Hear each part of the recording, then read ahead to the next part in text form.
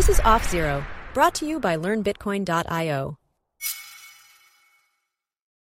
Welcome to OffZero, the new podcast from the team at LearnBitcoin.io, where any topic is welcome as long as it's Bitcoin. We strive for an informal and relaxed atmosphere so that you can learn about Bitcoin topics comfortably. A note that LearnBitcoin.io is the easiest way for companies and individuals to learn about Bitcoin. It includes CFP-approved course content and access to a Discord community to meet and connect with fellow Bitcoiners. Join up today at www.learnbitcoin.io. I'm your host, Keith Laska, also known as Professor B, and I'm lucky enough to be joined by Professor Peter St. Onge today, who is breaking me in for our very first episode. Welcome, Peter. Thank you, Keith, and it's an honor to be here for the inaugural episode. Peter holds a PhD in economics from George Mason University, a former Montreal Economic Institute senior fellow and university business professor.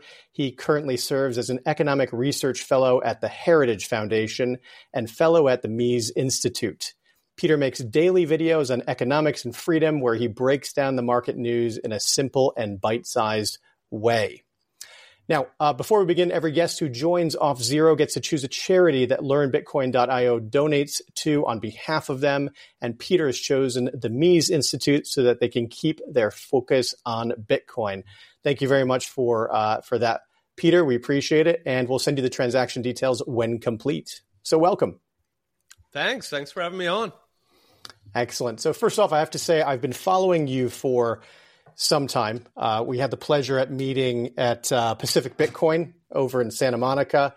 And after you presented, I think you were the Taylor Swift of the Pacific Bitcoin conference.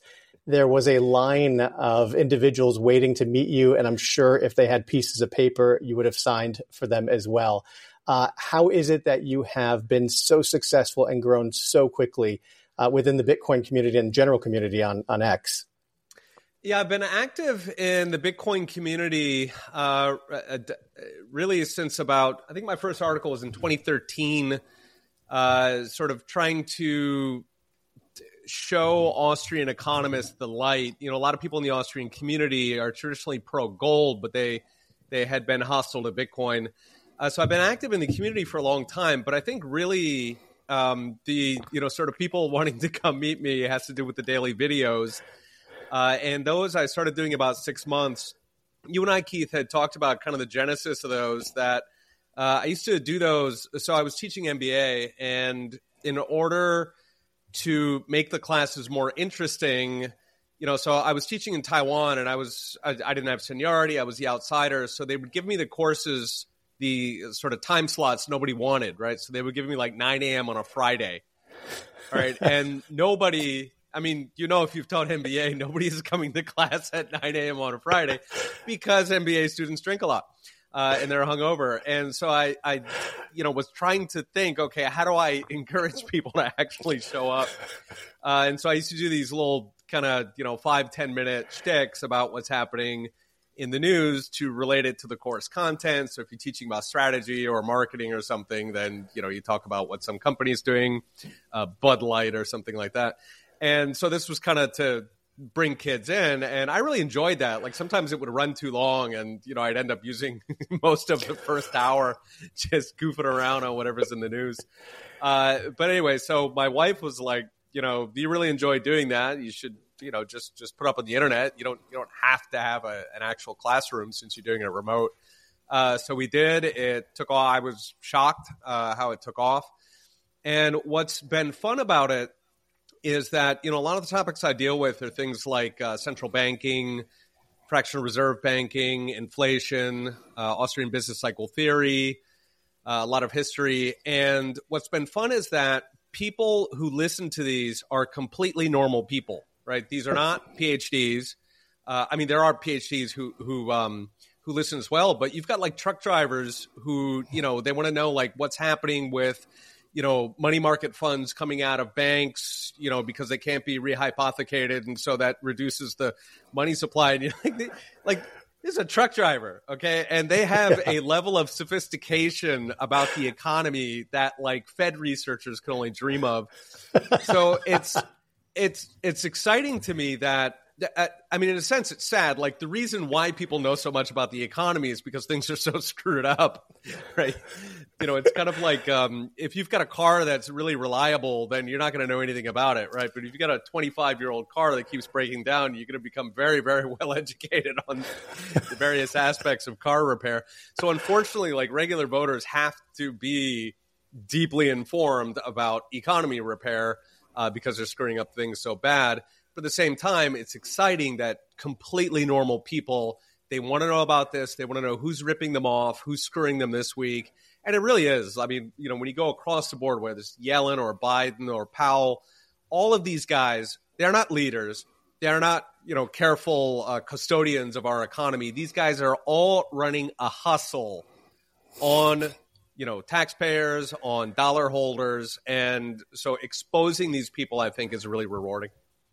And the hustle works just as long as enough people don't understand how the economy actually functions, right? And so I always listen to your clips, and I hear these fantastic words like the clowns that are running things and the unicorn farts that kind of present themselves at various times during decision making.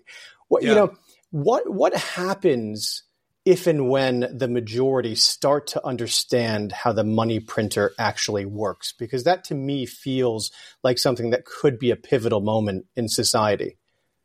Yeah, we've been there at various points in American history. I think public education has been really, really successful at making everybody stupid. If we go back before public education really took off, so, in the late 18th century, early 18th century, people did understand these things, and what they did with that knowledge was elected who would today be considered extremists, but people like Andrew Jackson, who ended the last central bank, the second Bank of the United States. In 1879, they got the gold standard reestablished after Lincoln had broken it during his war. So if voters understand this stuff, one of the saving graces of politicians is that, yes, they're evil, but they're also spineless. And spineless is very useful because it means that they don't care, right? They will rip off the people if that's, where the incentives lead them. But they will also do amazing, wonderful things on behalf of the people if they're told to. They really don't care. People like Nancy Pelosi, Chuck Schumer, day to day, yes, they do evil things, but they don't actually believe in any of this stuff. Right? If the public opinion, if it swings one way or another way, they will flip on a dime. So people have to remember that, these people are not like an occupying army that you have to fight. The cronies behind them, okay, the donors, the lobbyists, the special interests, those guys, yes, they are motivated and, they will put up resistance. But the actual politicians do not care. So if enough voters understand, for example, that money printing creates inflation, the politicians will do what they're told. Yes, exactly. And speaking of which, where in your mind does monetary policy stand today, and what do you see as the biggest macro risk to the economy? I know you touch on this in your videos. Yeah, I think that, in a sense, inflation is where we were in the 1970s, where, the purpose of a central bank is to print as much money as possible. And the problem, of course, is that, if they print too much at once, then that bleeds through into price increases, and then that makes voters angry, right? So they're constantly trying to navigate this. My favorite metaphor for that is a gasoline thief. So he goes around to the neighbors and he steals a gallon out of everybody's tank every night. And it's very, very important that you don't drain anybody's tank altogether, right? Because that they're going to notice. So you just have to take small amounts. And so every so often, the central banks sort of finance enough money printing that they do end up stealing large amounts. So that's happening at the moment. That's why we've had this high inflation over the past couple of years. They pumped out about $6 trillion in the U.S. and about $10 trillion across the major economies in order to finance COVID lockdowns. And that was too much at once, right? There was a point in, I believe, 2021 where about $1 in $3 had fresh ink on it. So that got away from them. And so that's why, when you open the newspaper, it's all about Powell fighting inflation. Well, yes, it's the inflation he caused. They have drained a couple of gas tanks in the neighborhood. And so now he's furiously trying to cover up what they've done and try to get it back down to that gradual theft that they're used to, a theft that's small enough that it keeps prices rising at about 2%. Now, the last time we were here was in the 1970s, where, again, they tried to do the gun and the butter at the same time. So you had LBJ's Great Society, which was this massive welfare handout that, of course, created a entire sort of zombie army of government dependents who, if you look at a city like Chicago or Detroit or New York, you compare it to like 1950 before the Great Society. And, these were beacons for humanity. People, you can find videos of people, documentaries about the amazing city of the future, Detroit, from the 1950s. And it's the way that people would talk about Dubai today. Okay, like look at all these amazing things in Detroit. And, happy people walking around on a Sunday with the kids. And I mean, it's just shocking what all that money bought us. But at any rate, they printed all that money for the Great Society. Meanwhile, they were running all these foreign wars, most dramatically the Vietnam War at the time. So inflation got away from them. So we have been here before. What I think is most concerning at the moment is that if we go back to the 70s, there's sort of two caveats. So one of them is that we've got a lot more debt than we had in the 1970s, right? So in the 1970s, we had just come off the gold standard. Nixon had just broke it in 1971. By the way, he broke it temporarily. All right. His exact phrase was, "I've temporarily instructed the Treasury Secretary to suspend the." So any old time, I'm just waiting for us to flip right back to the gold standard again, to the gold window. But we've got a ton more debt today than we did in the 1970s, right? So I think that if we do repeat the 1970s show, we're probably going to have a 2008 style financial crisis laid on top of it. So I think if we continue going that route, which seems pretty clear we are, there's really no countervailing force to the spending aside from crisis itself.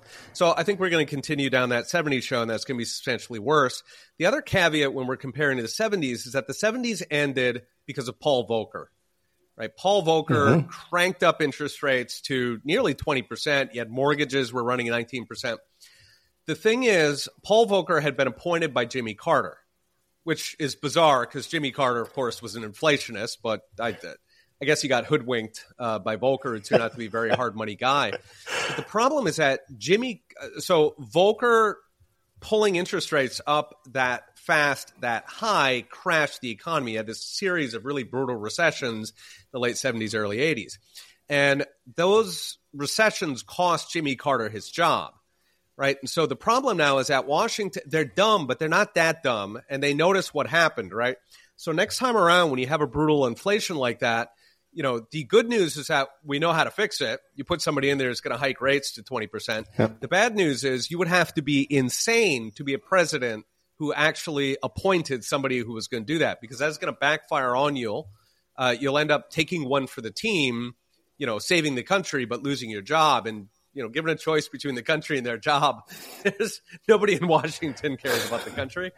So I think that if we do get to that kind of runaway inflation in the 70s, where we've got double digits that's lasting years and years, then I think there's very slim prospects of getting another Volcker in the mix.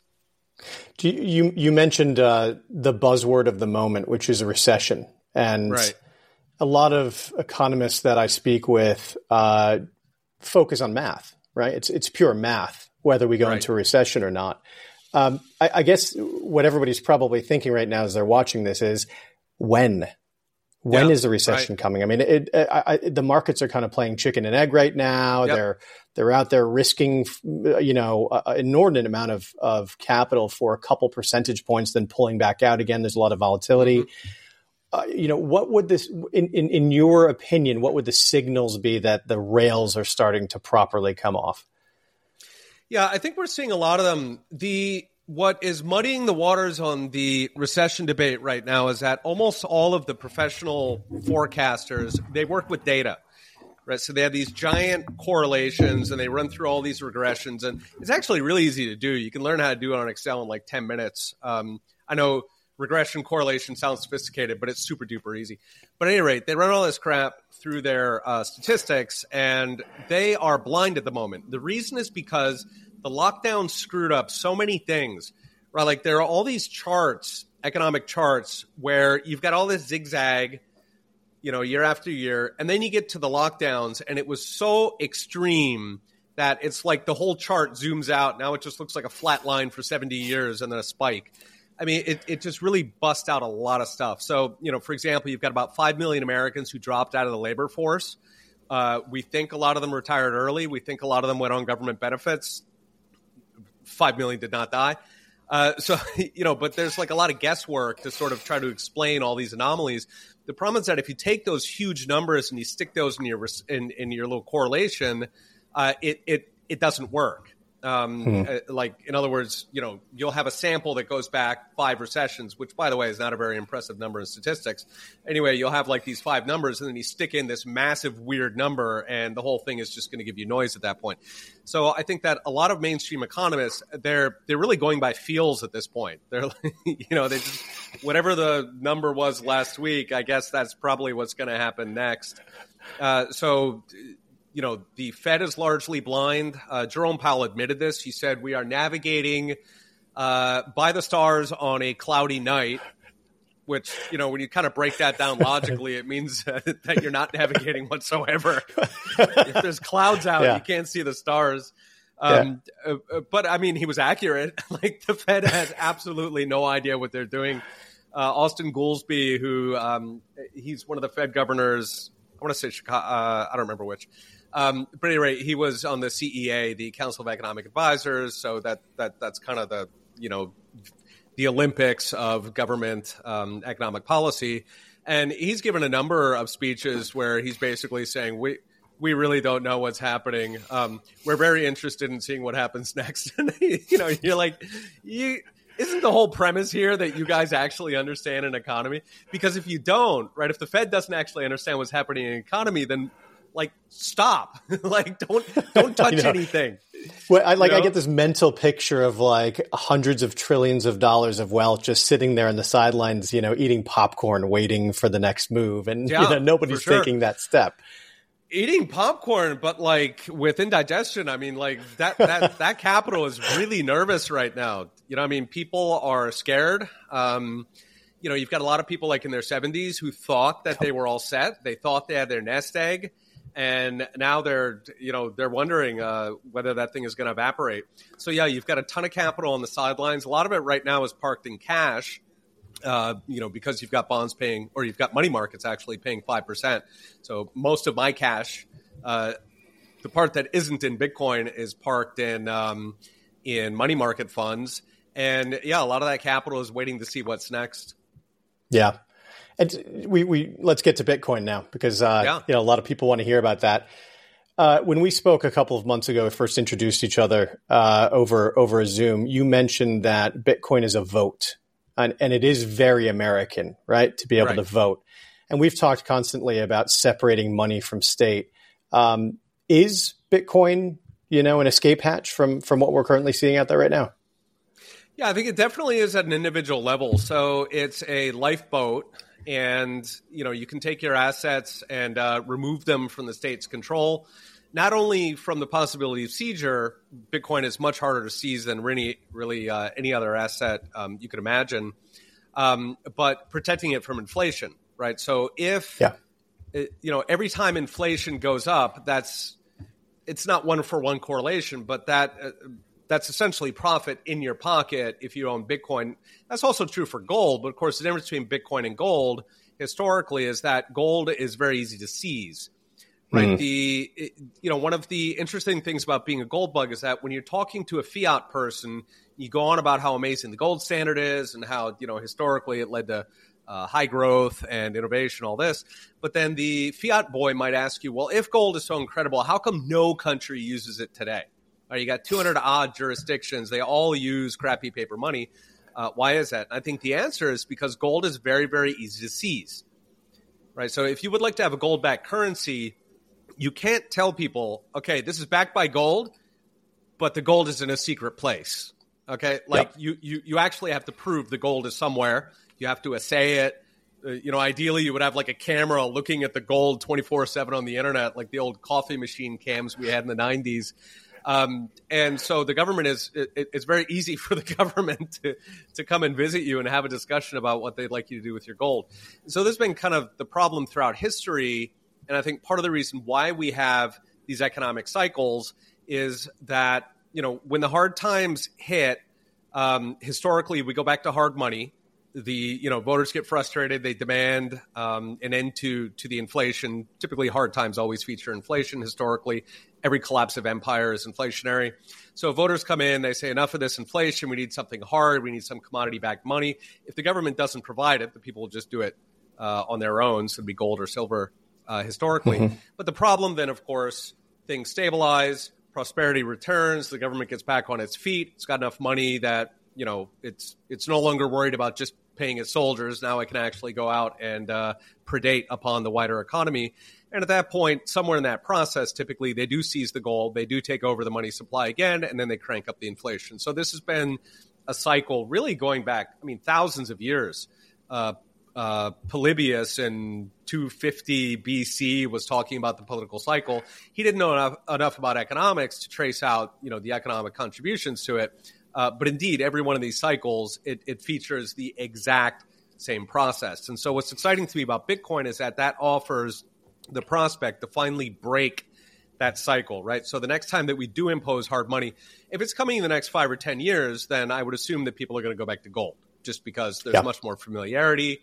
Gold was actually the money in living memory. And there are people who were on Wall Street in 1971 who are still alive. Warren Buffett would have been, he would have been like in his 20s or 30s. All right, so gold is not that science fiction for a lot of people. So I would imagine we go to gold. Normally, that would set off the cycle again, and so we could basically set our watches to the next crisis because they're going to screw it up again. But I think what happens over time is that, young people, the energy is not there for gold. Okay, they're excited about Bitcoin. Like if you talk to any 20-something ANCAP, they're excited about gold. If you talk to a 60-something ANCAP, chances are the older guys are excited about gold, the younger guys about Bitcoin. So I think that, if the crisis is coming in the next 5 or 10 years, we're going to go to gold. If the crisis is not coming for 30 years, then I think we're going to skip gold and we're just going to go direct to Bitcoin. Yeah. Either way, though, I think ultimately Bitcoin is getting the market share. Just as younger people, it's a lot easier for younger people to absorb new ideas, especially something that's just completely revolutionary like Bitcoin. And I think that ultimately, whether it's 10 or 30 years, we're going to get back to a Bitcoin standard. That's exciting because it could finally break that cycle. For sure. It was interesting. I was in Jefferson City, Missouri, presenting at Bitcoin Expedition. It was hosted by Build Asset Management, and a great lineup. For a local, sizable town, but smaller town. We had Natalie Brunell there, Sam Callahan, Parker Lewis, Marty Bent came along. I did the 101 Bitcoin presentation, and it was difficult because there were a lot of different people with different age groups and demographics there. Interestingly enough, the individuals who got it first, the value of self-custody, being your own bank, older individuals in the crowd, because they either remember their parents talking about April 5th, 1933, Executive Order 6102, FDR demands that gold get submitted to the Fed and eventually the Treasury. They remember getting gold certificates. Then they remember 1971. So they went from a society where they actually had physical gold stored quite regularly, along with silver and other commodities, in their houses, to seeing how the government can actually seize and control that over time based on a whim. And when we talk about Bitcoin in the future, we really push the importance of self-custody. For people that think that a dominating force like the United States with the world reserve currency as the US dollar won't implement capital controls at some point in time if they feel there's a danger to the structure that they've built up over time to be dominant and control, then they're just they're crazy, right? Absolutely. The Fed has already been floating that. They've got a series of papers ever since Silicon Valley Bank went down in March. They've got a bunch of papers about friction tech that would slow bank runs. So, in other words, it would lock you into a dying bank. Yeah, it's scary. Interesting note on Bitcoin. When I first started seeing the wood through the trees more recently, I've been involved for a couple bull runs now and shared the pain with a number of other Bitcoiners. But more recently, when I started to see bank failures, now that you mentioned that point, and Bitcoin kind of decorrelated from the stock market during that point in time, that was an eye-opening moment, I think, for a lot of people. A bank goes down, Bitcoin's price goes up. Another bank goes down, Bitcoin's price goes up. And that might very well be a precursor to what you were mentioning as an escape hatch over maybe the next decade or couple decades as the younger generations kind of take hold of the economy. Yeah, and one of the things that I think has been funny about Bitcoin, there's sort of a running joke that Bitcoin maxis were always like, Bitcoin fixes this, Bitcoin fixes that, right? And for outsiders, it looks almost crazy, like cult-like, what? I gained 10 pounds. Does Bitcoin fix that? But the thing is, like, when you go through the litany, I mean, to me, it's just astounding. Bitcoin was sort of founded for banks going under and then getting these politicized bailouts. But just time after time, we keep seeing all these other things that Bitcoin does, right? So, for example, Trudeau with the free speech in Canada, right, where they flicked a switch, and Canadians did not think they lived in that kind of a society where peaceful protests.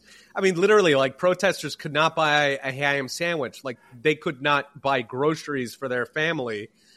It turned out that Bitcoin, you had a bunch of activists, a bunch of Bitcoiners in Canada who went over to the protests in Ottawa and were, handing out Bitcoin addresses, pre-funding them, and then soliciting donations. Now, that didn't have a big impact just because Bitcoin penetration is not high enough, right? There were only so many donors who are Bitcoin literate. You only have so many activists in Canada who are Bitcoiners. But that was just an illustration. Bitcoin was not built for that, but it turns out, wow, it is absolutely perfect for that. The next one we saw was just the inflation, right? So again, if you were arguing about inflation 5 years ago, if you were saying we're going to have 10% inflation, people would have thought you were absolutely insane, right? People, people would have assumed that you're just trying to go for clickbait. But then here we are. And, all over the world now, we've got this inflation will not quit. What we're going on 3 years now. We've got core in the U.S. that's still over 4%. It's about twice what their target is. And that's even with the Fed now draining. They've drained $800 billion out over the past year. They're reducing their balance sheet. And still inflation keeps going. In fact, inflation is going up again. So it's just crisis after crisis. It turns out that Bitcoin is the solution. And of course, the big granddaddy of it, which is that, fundamentally control over central banking allows governments to seize an arbitrary amount of the wealth in their society. Okay, strictly speaking, if you are the U.S. government and you become interested in having more money, you could literally instruct Jerome Powell. See, you can fundamentally make him do whatever you want because, you can wield political threats. The Fed exists at the pleasure of Congress. So you could literally just instruct them to, finance $50 trillion government deficits. Would you drive inflation? Absolutely. But in the process, you would get the $50 trillion. That would be a massive amount of water poured into the wine of all the other dollar holders in the world. That would effectively seize the better part, close to 3/4 of all of the dollars in the world by doing that. Okay, there's just this enormous ability for governments to seize assets once they have a central bank. That, I think, fundamentally, when we're talking about the long run, yes, you've got, the bank runs, the sort of near-term inflation, the free speech issues. But when I look to the long run, what Bitcoin fixes, I think that is it. So it chokes off the growth of government. That ends or at least it dramatically curtails the predation on the economy that's making us all, poorer. It ends the wars. It ends what I call the crisis industrial complex, right, which is where you get a new crisis. Crises are fantastic for governments because governments can always grow in crises. Bob Higgs has a great book on this, Crisis and Leviathan. And what central bankers have become, we really saw this in COVID, they've become sort of venture capitalists for new crises. Okay, so if you take COVID, it was a pretty bad flu season for sure. And that got pumped into this world-threatening crisis. Why? Because they had a central banker standing by. So if you imagine early in COVID, you had a meeting of government to decide what they're going to do about it. And if you had some guy show up who said, okay, we are going to shut down the entire economy. Yes, that's going to wipe out like half a tax revenue, but it's okay because, the government does a lot of things that aren't necessary. So we can just lay off government workers. All right. So that would have been the end of him, right? He would have been exiled to Guam. But instead they had the Federal Reserve, and countries all over the world had these pet central banks. So they could just do anything. Like, no crisis is too insane to contemplate because you've got the money printer standing by. They effectively fund your crisis through the early stages when voters might get upset about losing money, right? So thanks to the Fed, we could have COVID lockdowns where millions of Americans were paid to sit on the couch and actually make more money than they did at work. So when the rest of us wonder, like, why did Americans roll over and accept totalitarianism? Well, they were being paid to sit on the couch. It turns out you can buy a lot of totalitarianism that way. And that was all courtesy of the Fed.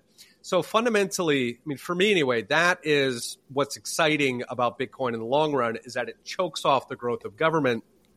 If we look at government in the 20th century, which, really, if you sort of go through history and you trace out the size of government, governments typically took something like 2 or 5% of GDP historically.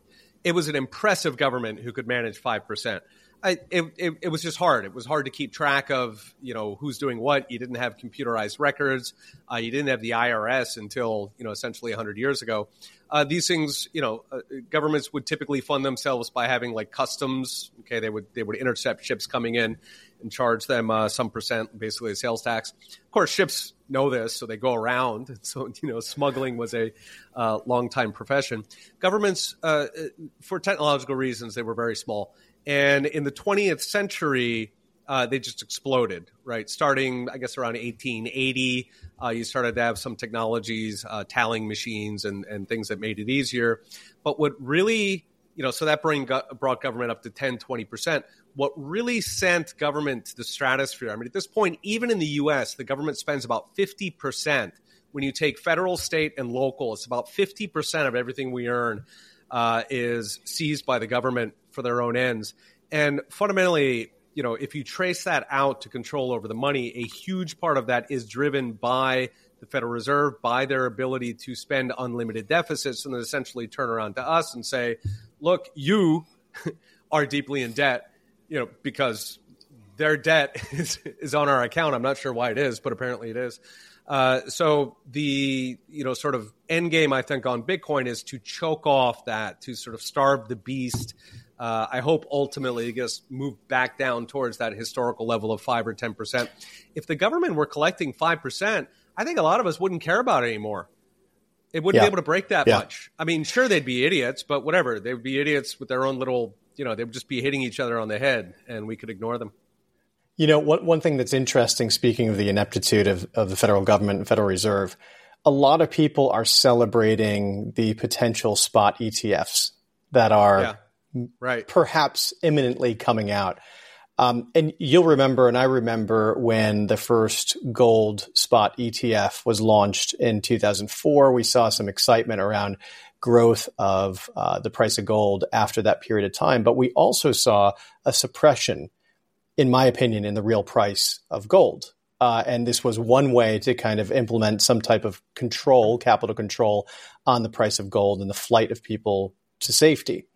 We now have these ETFs, and we have a handful of potential suitors for these ETFs. We only have one entity that will be custodying the Bitcoin, maybe two, under the purview of the federal government, right? And then on top of all of that, we have this CBDC, FedNow, which will ultimately turn into a CBDC and create levels of control on our money that will be disgusting to us, I think, in a decade's time.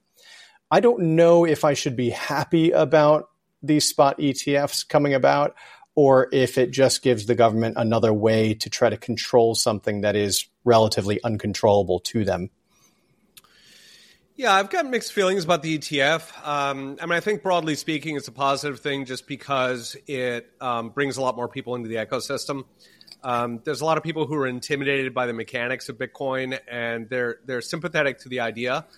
They want protection from inflation.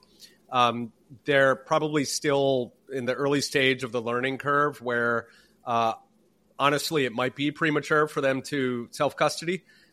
Like if my grandmother wanted to dabble in Bitcoin, I would tell her to get an ETF. Don't start with the seed phrase, Grandma. No, please. Yeah. So like I'm encouraged on the ETF in terms of uptake. I think that's also been true with gold, right? Like if you take the percent of people who hold physical bullion, who self-custody gold versus the percent of people who have access to it through these financial instruments, I mean, it's I don't know, 10 to 1, 50 to 1. For sure. It's a massive difference.